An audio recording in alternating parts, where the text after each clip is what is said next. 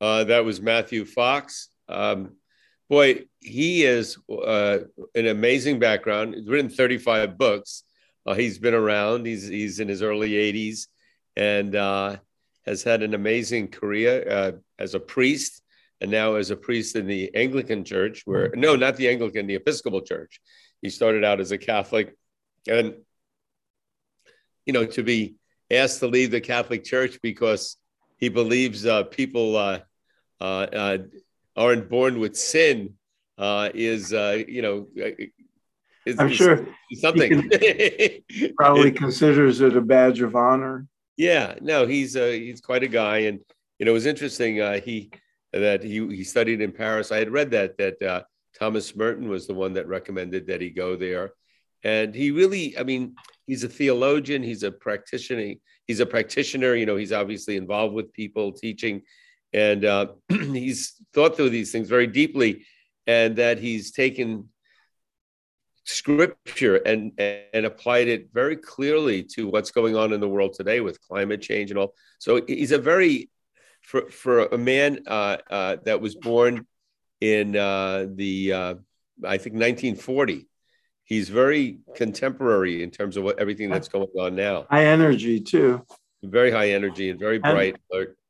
You think of how brave it must have been to take a stance so fundamentally different from to be a priest in the Catholic Church and have and then to take a stand major and to stick with it.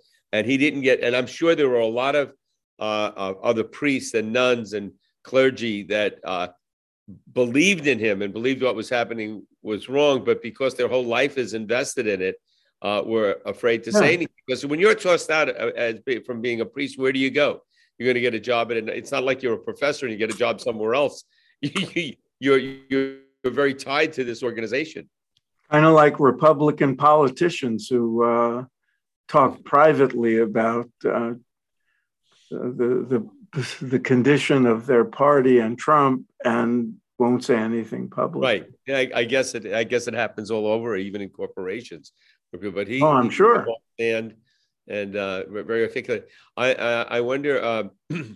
We didn't discuss it with him. I'd be a question I'd like to ask him more about the Episcopal Church and how they are with them, and they probably are much less tied to dogma and really don't care what he says or thinks as long as it's somewhat in line with their teaching. They've always been more liberal. Yeah. One thing that he brought out that was very interesting to me. I spoke to a fellow I know who is on the board of Greenpeace, and so a very active environmentalist. And I asked him once about the teaching, the biblical teaching that may be a misinterpretation about how the earth is here to serve and animals are here to serve man, and just that teaching, how that has led some people to think, we can just absolutely destroy everything as long as it's in service to us, and how wrong that is. And Matthew Fox addressed that directly and gave his strong feelings about it. And he's not the only one. Remember, we had Margaret Bullitt Jonas on. Right. She's also an Episcopal priest who is extremely active in the climate change and environmental movement. So there's obviously that kind of progressive element in the Episcopal, and it's also not as hierarchical. It's not a centralized authority as the Catholic Church. So there's latitude. And I'm sure, given that Matthew Fox lives in the Bay Area, the Episcopal, authorities there are probably very liberal. Right. So, but the other thing, I didn't realize about, I remember reading about creation spirituality a long time ago when it first became well known, and hearing about him. He's really beloved by so many people. Probably a quarter or a third of the people who we've had on the show know him or know of him and hold him in high regard.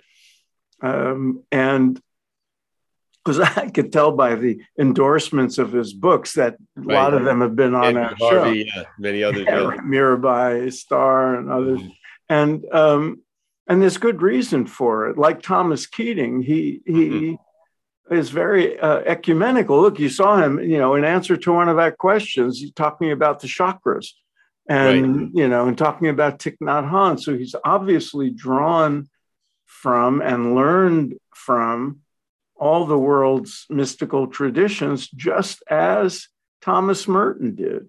And, people like that. And so he's in very good company, and he's been a leader for decades. Growing up Catholic, I was exposed to different denominations of priests and nuns in different parts of the clergy and all. And then on the one hand, there are people like Thomas Keating, many of the Trappist monks, the mystics of the church that are open to other teachings and meditation and Buddhism and Hinduism and all. Then there are the more secular priests, there's certain orders of priests that are very closed down, and it's just our way or the highway, and nothing that comes from anywhere. But and I believe the Pope that he had the conflict with a couple of popes back was considered very, very conservative. The current Pope being considered more progressive, but maybe his hands are tied. He can't, because I think they should come back and invite him back to the church. Now he might say, "I'm happy where I am. I have no interest in coming back," but they should apologize for what happened. It seems like they did. I mean, to really, really push him on that. It seemed on the issue of original sin, and like he said, I'm not a theologian. I don't know. I can't confirm what he said, but I'm sure what he said is accurate. There's nothing in Scripture where it's in the New Testament anywhere it's anything. Yeah. From what I know, original sin was invented later. So it wasn't so original, was it?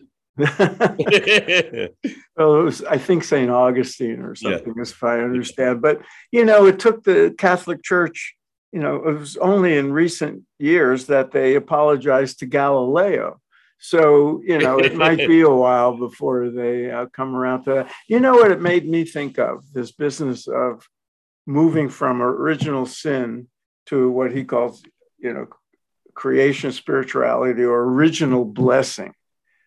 And it reminds me of the difference between the Buddhist and Hindu, all the Indic religions, those traditions see the essential nature of the self as divine, and, of ananda, of bliss and infinite consciousness.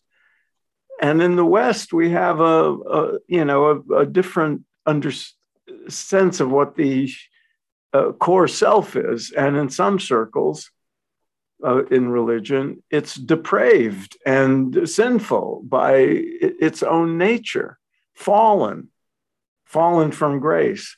And that I found in my research and interviewing people. Christians come of age and they say, that doesn't feel right. Why, and they struggle with it. We're all depraved, we're all sinners, and all that sort of thing. And if you think of, in the different sense of the word, like he said, the original meaning of the original term that was translated as sin had to do with being off the mark, missing the bullseye. Right. In that sense, we're all off the mark. We're here to, Right. And also, the distinction between a sin of the flesh and a sin of the spirit. I never heard that before. It was fascinating, and also the differentiation between sin and between sin and evil. And I think I don't know if I mentioned this off the air to you, but I'll mention it again. Growing up Catholic, when they're teaching about right and wrong, you're 12 years old and they give you a list. These are the list of sins. These are the venial sins. They're bad, but not that bad. And these are the mortal sins. These are like really bad. And you see this list, and some of it is like ridiculous. I was impolite, or, it's like you don't get through any day without doing several of them. So then I think a lot of kids thought, you know what? I can't keep up with this. I'll just do what I want, So but making a differentiation between sin and evil was very important when he talks about greed, and it's just he's a very deep thinker, and he's really reflected on this. I mean, the guy's written 35 books, so he's really thought very deeply on it. Love to have him back on again.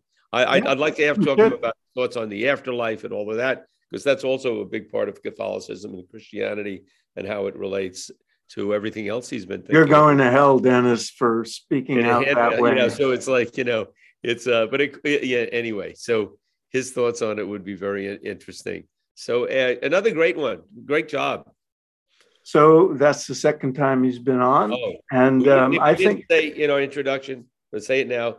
Please subscribe if you're listening. Yes, watch. Subscribe. It doesn't cost anything. Good. We'd like to. And then you won't miss anything. You'll know. Yes, we'll be there.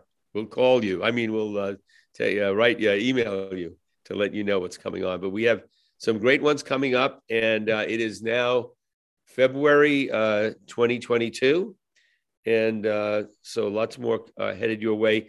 And yeah, we've recorded a number of really great interviews that will be being posted, into April and May.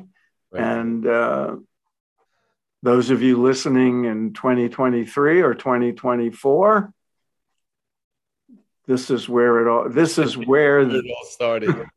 But also, if you've contributed to help keep us on the air, we're not a nonprofit. It's not a donation, and we got a nice contribution from another podcast, right? So it's very, so people have been very good, and we want to keep the show free and open to the public, and as well. And please, you know what? We'd love to hear from you. Send us an email. Tell us what you like. Tell us what you think of the show. Tell us if you have any feedback for us or any suggestions for guests. Keep those cards and letters coming. Rolling in. All right. All right. Till next time. Take care.